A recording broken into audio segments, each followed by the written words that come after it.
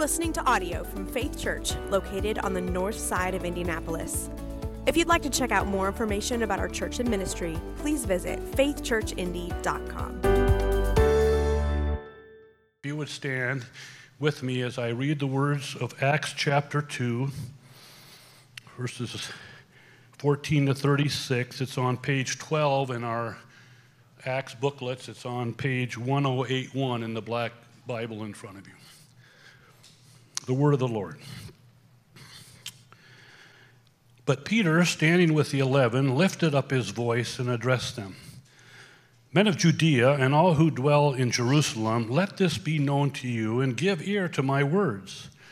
For these people are not drunk, as you suppose, since it is only the third hour of the day.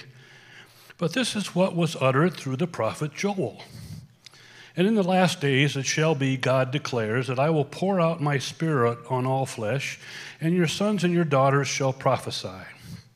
And your young men shall see visions, and your old men shall dream dreams. Even on my male servants and female servants in those days I will pour out my spirit, and they shall prophesy.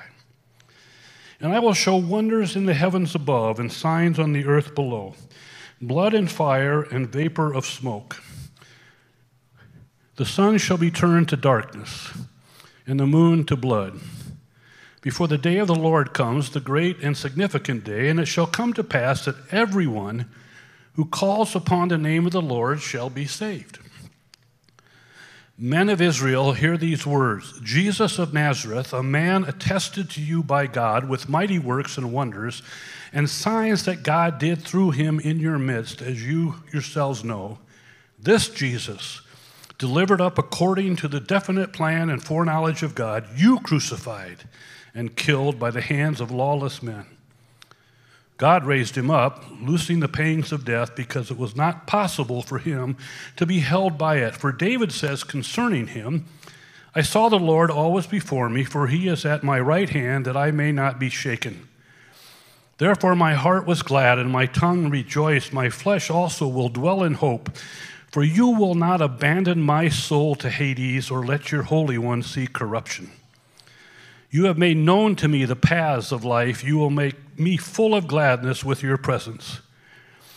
Brothers, I may say to you with confidence about the patriarch David, that he both died and was buried, and his tomb is with us to this day.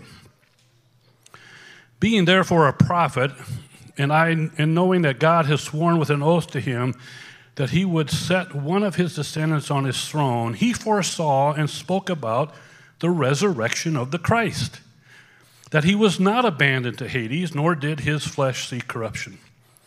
This Jesus God raised up, and all of that we are witnesses. Being therefore exalted at the right hand of God, and having received from the Father the promise of the Holy Spirit, he has poured out this that you yourselves are seeing and hearing. For David did not ascend into the heavens, but he himself says, the Lord said to my Lord, sit at my right hand until I make your enemies your footstool. Let all the house of Israel, therefore, knowing for certain that God has made him both Lord and Christ, this Jesus whom you crucified.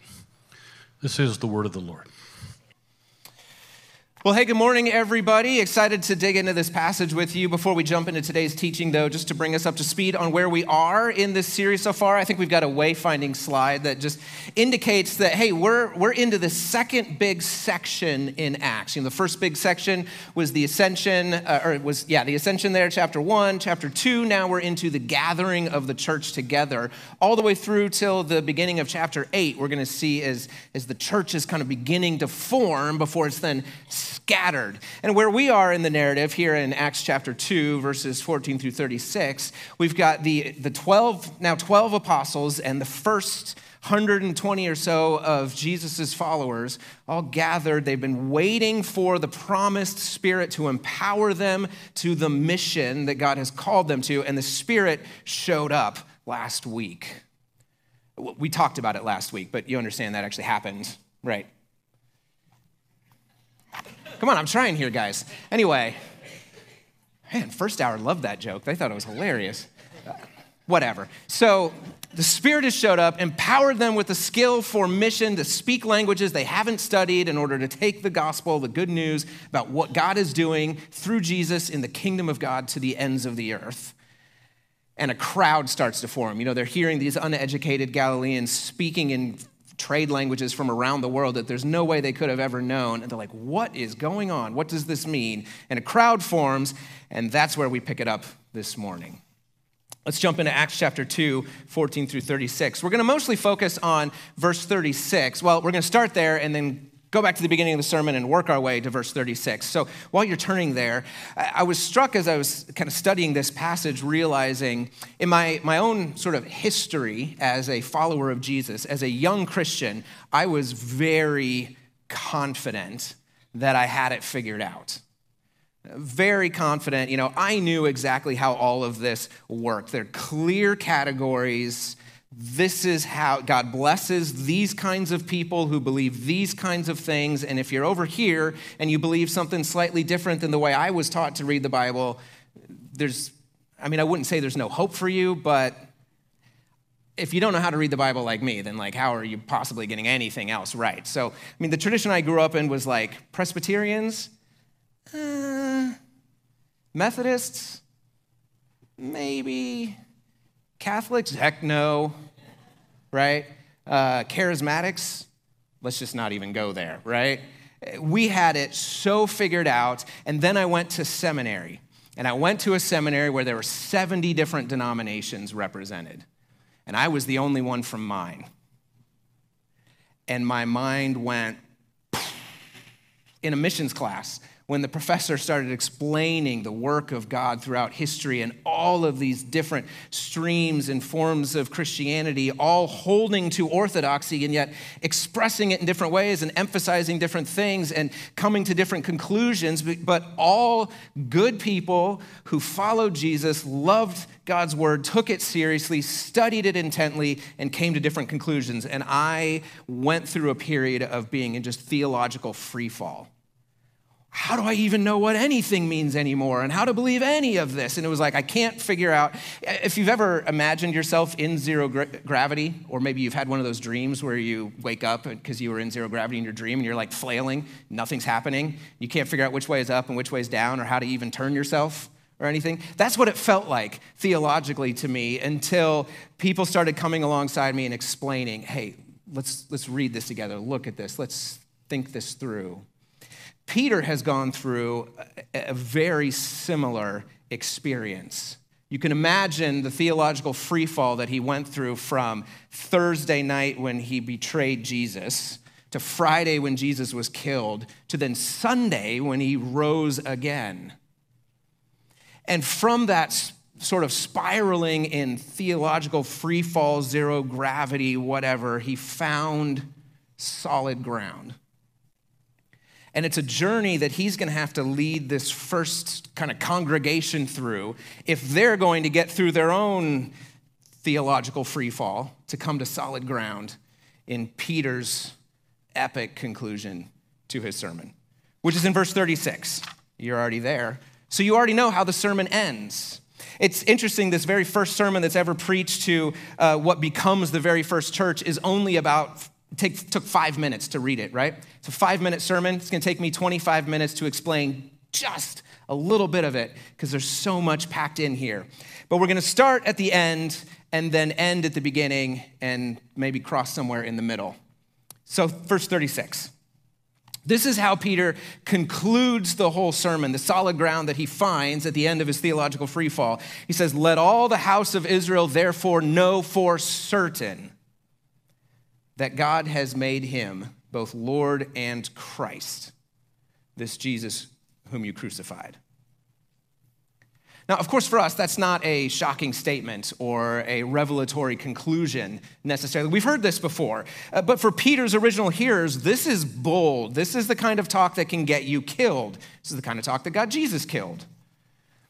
Because in this audience, this is an audience we'll read later, numbers in the thousands. In this audience are Jews from all over the world, yes, but also Jews from all over Judea and Jews from Jerusalem itself. In other words, it's highly likely there are people in this audience who were in Jerusalem 7 weeks ago when Jesus was crucified. There are people listening to Peter who shouted, "Crucify him." There may even be Pharisees in this crowd who were part of the original plot to destroy Jesus. We don't know. And maybe I'm stretching it a little too bit in my supposition here that some of these folks may be present. Luke doesn't tell us that specifically they're there, but we do know this is happening in Jerusalem at 9 o'clock in the morning in broad daylight. They're going to find out soon enough that this is being preached. And this crowd that has gathered because of the miracle, we got to remember, they're not convinced that Jesus, this man, Jesus of Nazareth, is the Lord or the Messiah. In Greek, that's the Christ. They are not convinced that he's the Lord and the Christ. To believe that would flip their entire world upside down. Their whole understanding of how God works in the world and who God is going to get, well, they're going to end up in free fall, trying to figure out which way's up and which way's down. So if Peter's going to lead them through that, he's got his work cut out for them. So look at verse 36 again. You'll notice that he addresses the crowd actually multiple times in the sermon, at the beginning and at the beginning of this concluding statement. He addresses the crowd specifically as house of Israel, men of Judea, all of you in Jerusalem.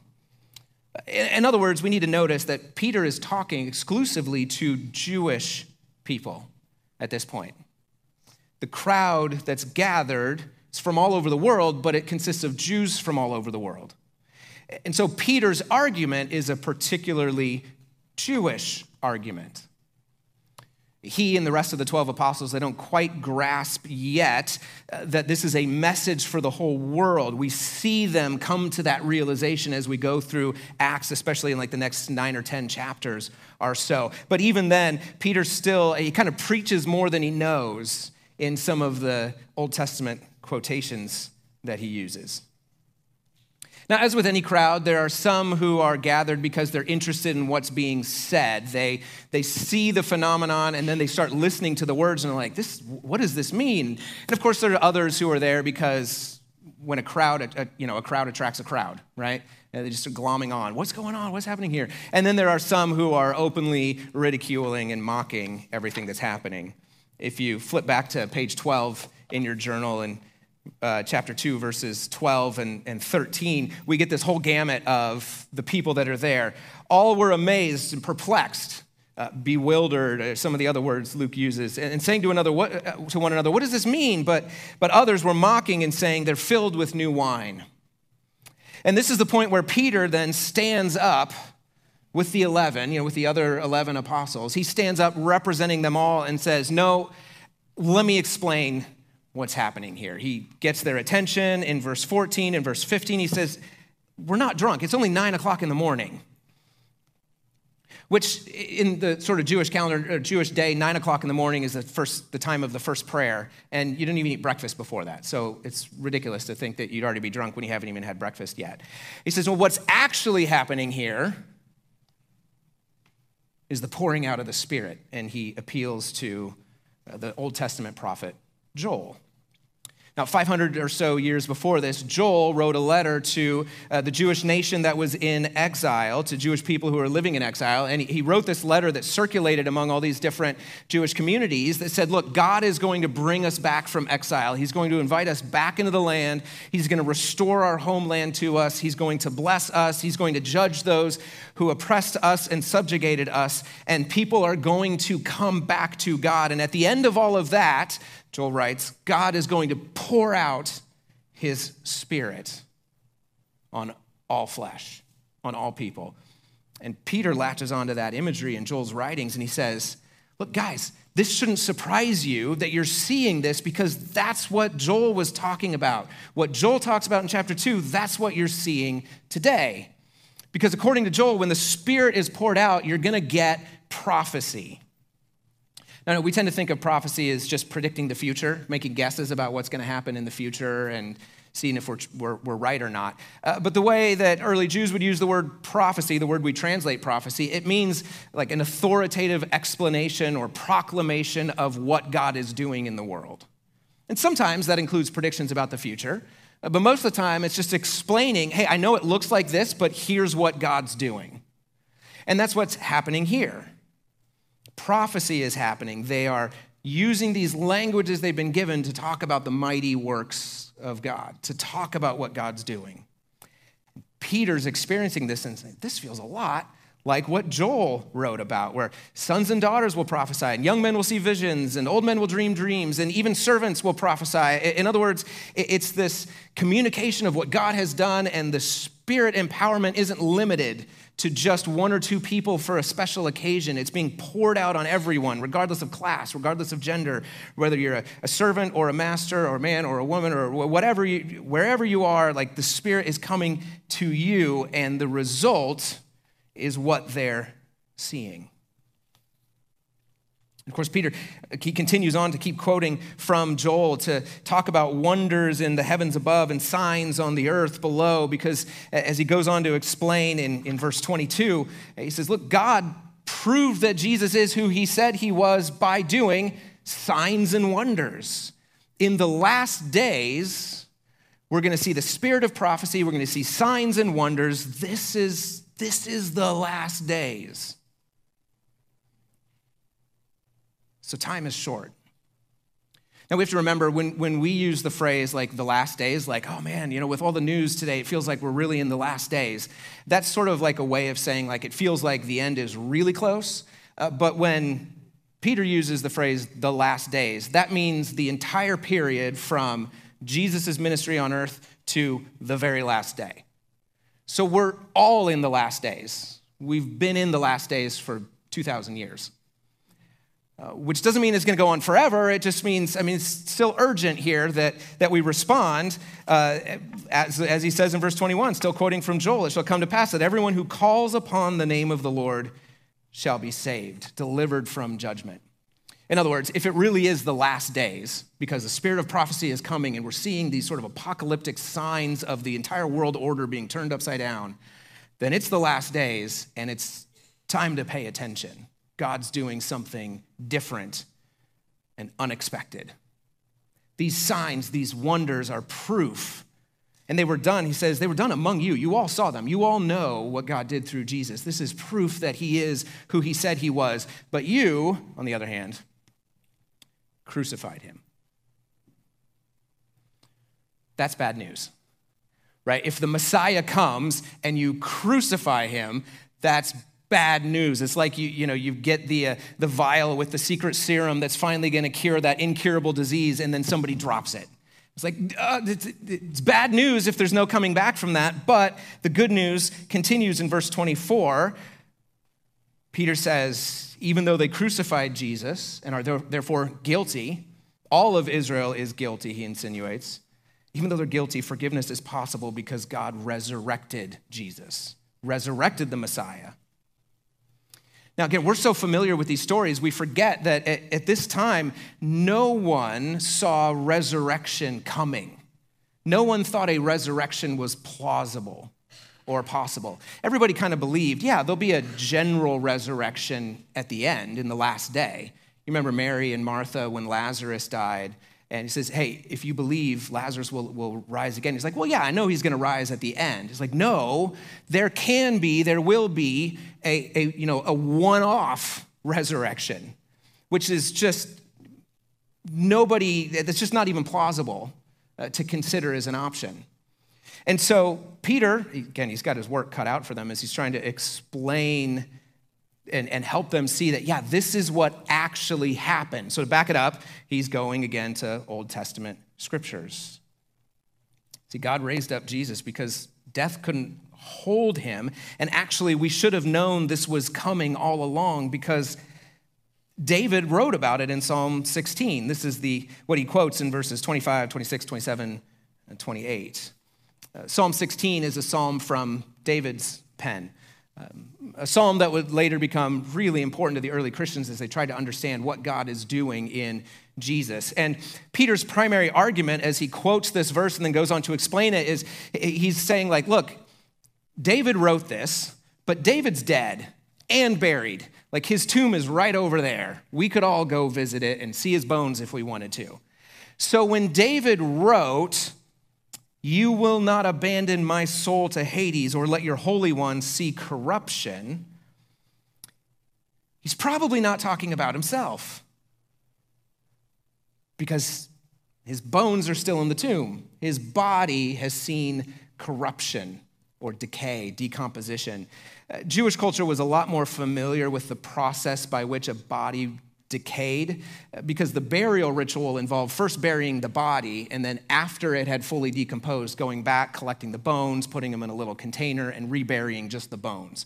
So they had a real kind of visceral understanding of what it meant that a body would decay after somebody had passed away. So what Peter is arguing here is he's saying, look, David, his bones are in a box. So his body saw decay. This doesn't apply to him. This must apply to someone else. David must have written this about someone else, probably about his own great descendant, the one, the Messiah, who would follow him and sit on his throne forever. And wouldn't you know it, it's exactly what God did in Jesus. Didn't abandon his soul to Hades, didn't let his body see corruption or decomposition, but raised him back to life. In fact, Peter says we're all witnesses to Jesus' resurrection. We can tell you, we saw him alive, we saw him dead, now we see him alive again. Like, it happened. And if we step back for just a moment from the sermon to try to get a picture of the logical flow of it, this argument that's culminating eventually in that statement, God has made him both Lord and Christ, we can see, first Peter is trying to help them understand that what they're seeing, this phenomenon of speaking in other languages, it's not drunkenness. And since when did getting drunk give you facility in another language you'd never studied, right? Obviously, it's just mocking, and they're not really serious with the charge. But that's not what's going on. This is the spirit of prophecy that is being poured out on those who are God's servants under this Messiah, Jesus, and proclaiming what God has done. And everyone in this crowd has heard the news of what happened 2 months ago. The rumblings about this so-called Messiah, guy named Jesus, who got himself crucified, and then his followers claimed he rose from the dead. Everybody knows that kind of thing doesn't happen. And yet Peter's arguing, actually, the great King David foresaw that that's exactly what would happen. And in fact, did happen in Jesus. And that brings us up in the flow of the sermon up to about verse 33 or so. This Jesus God raised up, and of that we're all witnesses. But God did more than just raise him from the dead. He raised him again and exalted him. See, before Peter can get to his final conclusion there in verse 36, first he has to explain how Jesus, the one whom they saw do the signs and wonders, the one he's claiming is Messiah, could also be the Lord, the King, the ruler. That word Lord is usually reserved just for Yahweh, just for God. And he's saying this one is God. So in verse 33, Peter argues that Jesus, who was first resurrected by God, has now been exalted by God to God's own right hand, which in the Jewish way of thinking about God and his rulership, to be at the right hand of God is to sit on the throne of the kingship of Israel. But not just of Israel, but to sit on the throne over the whole world. Just like God promised to David, one of his descendants is sitting on the throne. Not just ruling over Israel, but ruling over everything. And since, he goes on to say, Jesus has ascended into the heavens and God has exalted him, he's given him the authority to pour out the Holy Spirit on all of his followers. Full circle, back to the beginning, and that's what you're seeing today. You see how it all ties together. He says, this is unique to Jesus. One more quote from the Psalms, David again, because David, as he's already pointed out, he's dead and buried and his bones are in a box. David didn't ascend into heaven. David wasn't given the authority. He wasn't exalted to God's right hand. He wasn't given the authority to pour out the Spirit, but Jesus was. David himself wrote in Psalm 110, this is verse 34 here in Acts chapter 2, the Lord said to my Lord, sit at my right hand till I make your enemies your footstool. Peter's saying this can't be David talking about himself because he's in a box. This is David seeing Yahweh speaking to the Messiah. I saw the Lord saying to my Lord, sit at my right hand. The Messiah, his descendant, the one who would sit on the throne, is the same one who has been resurrected, who has been exalted, is the same one who was crucified, stamped out like a bug in the most dehumanizing way possible. And yet this is the one that God has made, has declared, has proved through his resurrection and ascension and exaltation, he is the Christ, the Lord. So remember the flow of this whole argument. It's the spirit of prophecy that was predicted by Joel is being poured out on those who have realized that Jesus is the Messiah that God has promised. Even though that Messiah was killed, and not just killed, but crucified, God raised him up. It sounds ridiculous, we know, but David predicted this was going to happen. He saw this kind of thing coming, that the Messiah, the Christ, would have to be resurrected, and it didn't stop there. Then God exalted this Messiah to his right hand, putting him on the throne of the world, sitting at the right hand of God. So let all the house of Israel therefore know for certain that God has made him both Lord and Christ, this Jesus whom you crucified. And that's where the sermon stops. Unexpectedly, that's where the sermon stops. Actually, as we read all the rest of the sermons and the sort of evangelistic messages that are in the book of Acts, they don't stop like that. They all end with some sort of appeal, some sort of call. Therefore, return, repent, come back, turn to Jesus, something like that. But in this case, Peter's actually cut off. Verse 37, when the crowd heard this, they were cut to the heart, and they interrupted him and said to Peter and the other apostles, "What do we do?" They're spinning, zero gravity. Which way is up? Which way is down? Where do I put my feet? And so Peter tells them, repent. Be baptized, every one of you, in the name of Jesus Christ for the forgiveness of sins. And you too will receive the gift of the Holy Spirit, the prophecy of Joel, the Spirit being poured out on God's servants, his followers, through Jesus, the Messiah. Now, we're going to dig into that more next week, everything that happens after the end of this sermon. But for this week, we just kind of stop with that question, what do we do? If that's true, what do we do? And to answer that, I want to dial in on just three words that we haven't really looked at yet in verse 36. It's those three words, know for certain. See, Peter wants the people of Israel to know for certain that God made Jesus, the one that they crucified, both Lord and Christ. He's not telling them, hey, I want you to have faith. Just believe me when I say it. There was this guy, his name was Jesus. He did a bunch of miracles and stuff. He was pretty much God's son. He died for you, and then he rose again, and you should believe that. That's not what he's saying. They all know that, except for the whole coming back from the dead thing is still kind of suspicious and hard to wrap your mind around.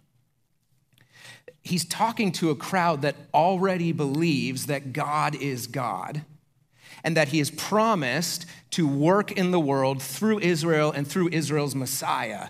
What they need to come to terms with and comes to grips with is this guy really the Messiah? Is he really the anointed one, the Christ that has been promised? And is he the Lord? See, what Peter wants them to know for certain is that Jesus is the Messiah, the Messiah, not another one of the so-called messiahs that are a dime a dozen. There's always multiple messiahs floating around saying, God is working in me, I'm here to deliver all of you, and they all end up with their heads lopped off.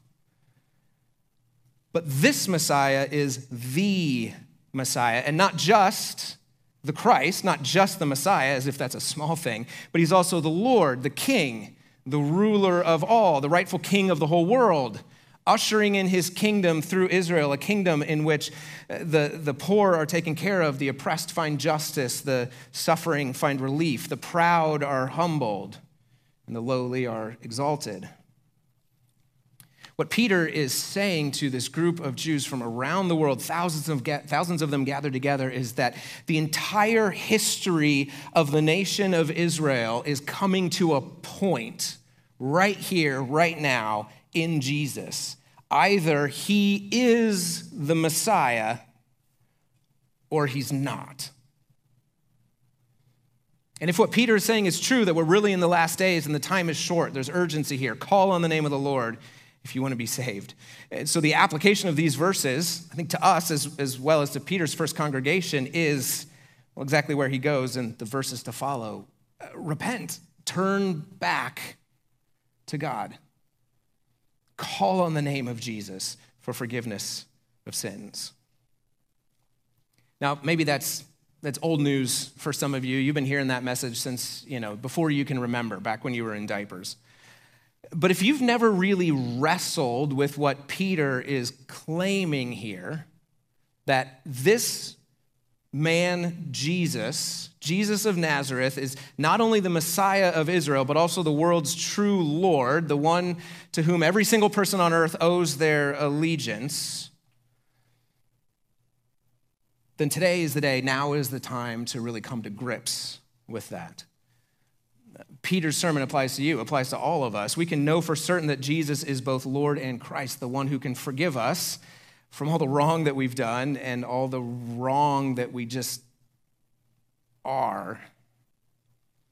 Because it's not enough to simply say, yeah, Jesus was a good teacher, and I like the example he set for people, and he had some good ideas. I think I'm going to try to live more like that. Peter is not trying to preach to us that Jesus is Israel's great idea or the world's good example. He's saying he's Israel's Messiah and the world's king, whether we acknowledge it or not. In other words, if what Peter is claiming is true, and even if what Peter's claiming is not true, you still have to make a choice. You still have to decide either this Jesus is the Messiah and the ruler of the world, or he's not. You can't stay neutral on the question. Peter's question is not, do you believe in Jesus? Peter's question is Jesus the king of the world or not? Is this Jesus the king of everything, the ruler of the world, or not? And if you agree with Peter that we're in the last days and time is short and God has made this Jesus both Christ and Lord, then there's only one response: call on the name of the Lord. There's only one thing you can do to get your bearings in zero gravity. There's only one place to plant your feet, and it's on the name of the Lord. The only thing we can do after reading a passage like this is admit that God has made this Jesus both Lord and Christ and call on his name. That's all we can do. So would you stand and pray with me? Because if you've never come to the point of acknowledging that Jesus is the Messiah and the world's true Lord, the one to whom we all owe allegiance, then I'd invite you to do that today. And you can pray along with me something like this. So let's pray. God, you are a gracious God, and you have provided a way for me to come back to you. I admit that I have sinned. I have done wrong, both in the things that I've done that I know and you know are wrong, and in the good things that I should have done that I didn't do. I thought being a good person was enough, but no one can ever be good enough. But mostly I confess to you that I don't know how to love you with my whole heart, to love you first and most as you deserve. God, I didn't even know that what I was doing was wrong until you opened my eyes to see that I haven't lived up to what you desire for those who follow you. But because I can see it now, I admit to you my sinfulness. God, I believe that you sent your son, Jesus, to rescue me from my sins by dying on that cross in my place. And I believe that you raised him back to life and that you defeated death once for all in him. And I believe that you have exalted Jesus to the throne of heaven, ruling over the whole world. And I want to submit myself to Jesus' rule. So God, please forgive me in Jesus' name. I want him to be my Savior, my Messiah, my Lord. Fill me with your Holy Spirit and help me to live in this new resurrected life in the family of God, and empower me to live in your kingdom and tell others what you have done. And I pray this in the name of your Son who died for me. Amen. Hey, if you've prayed that, or if you were just thinking about it, but like, I'm not really sure I'm ready for that, I would love to talk about it with you more. Wow, that suddenly got dark, didn't it? I would love to talk with you more about Jesus and all of that. And if you are already a follower of Jesus, the same call comes out to us. He is not just the Christ, the Messiah. He is also our Lord. We often, I think, at least I do, I fall into this idea of my relationship with God is about asking him for nice things and forgetting that I'm actually submitting to a Lord who is calling me into hard things, into taking the message of what God has done for us in Jesus Christ to the ends of the earth. So wherever you are, whatever you believe, wherever you are on this journey towards Jesus, you can at least know this.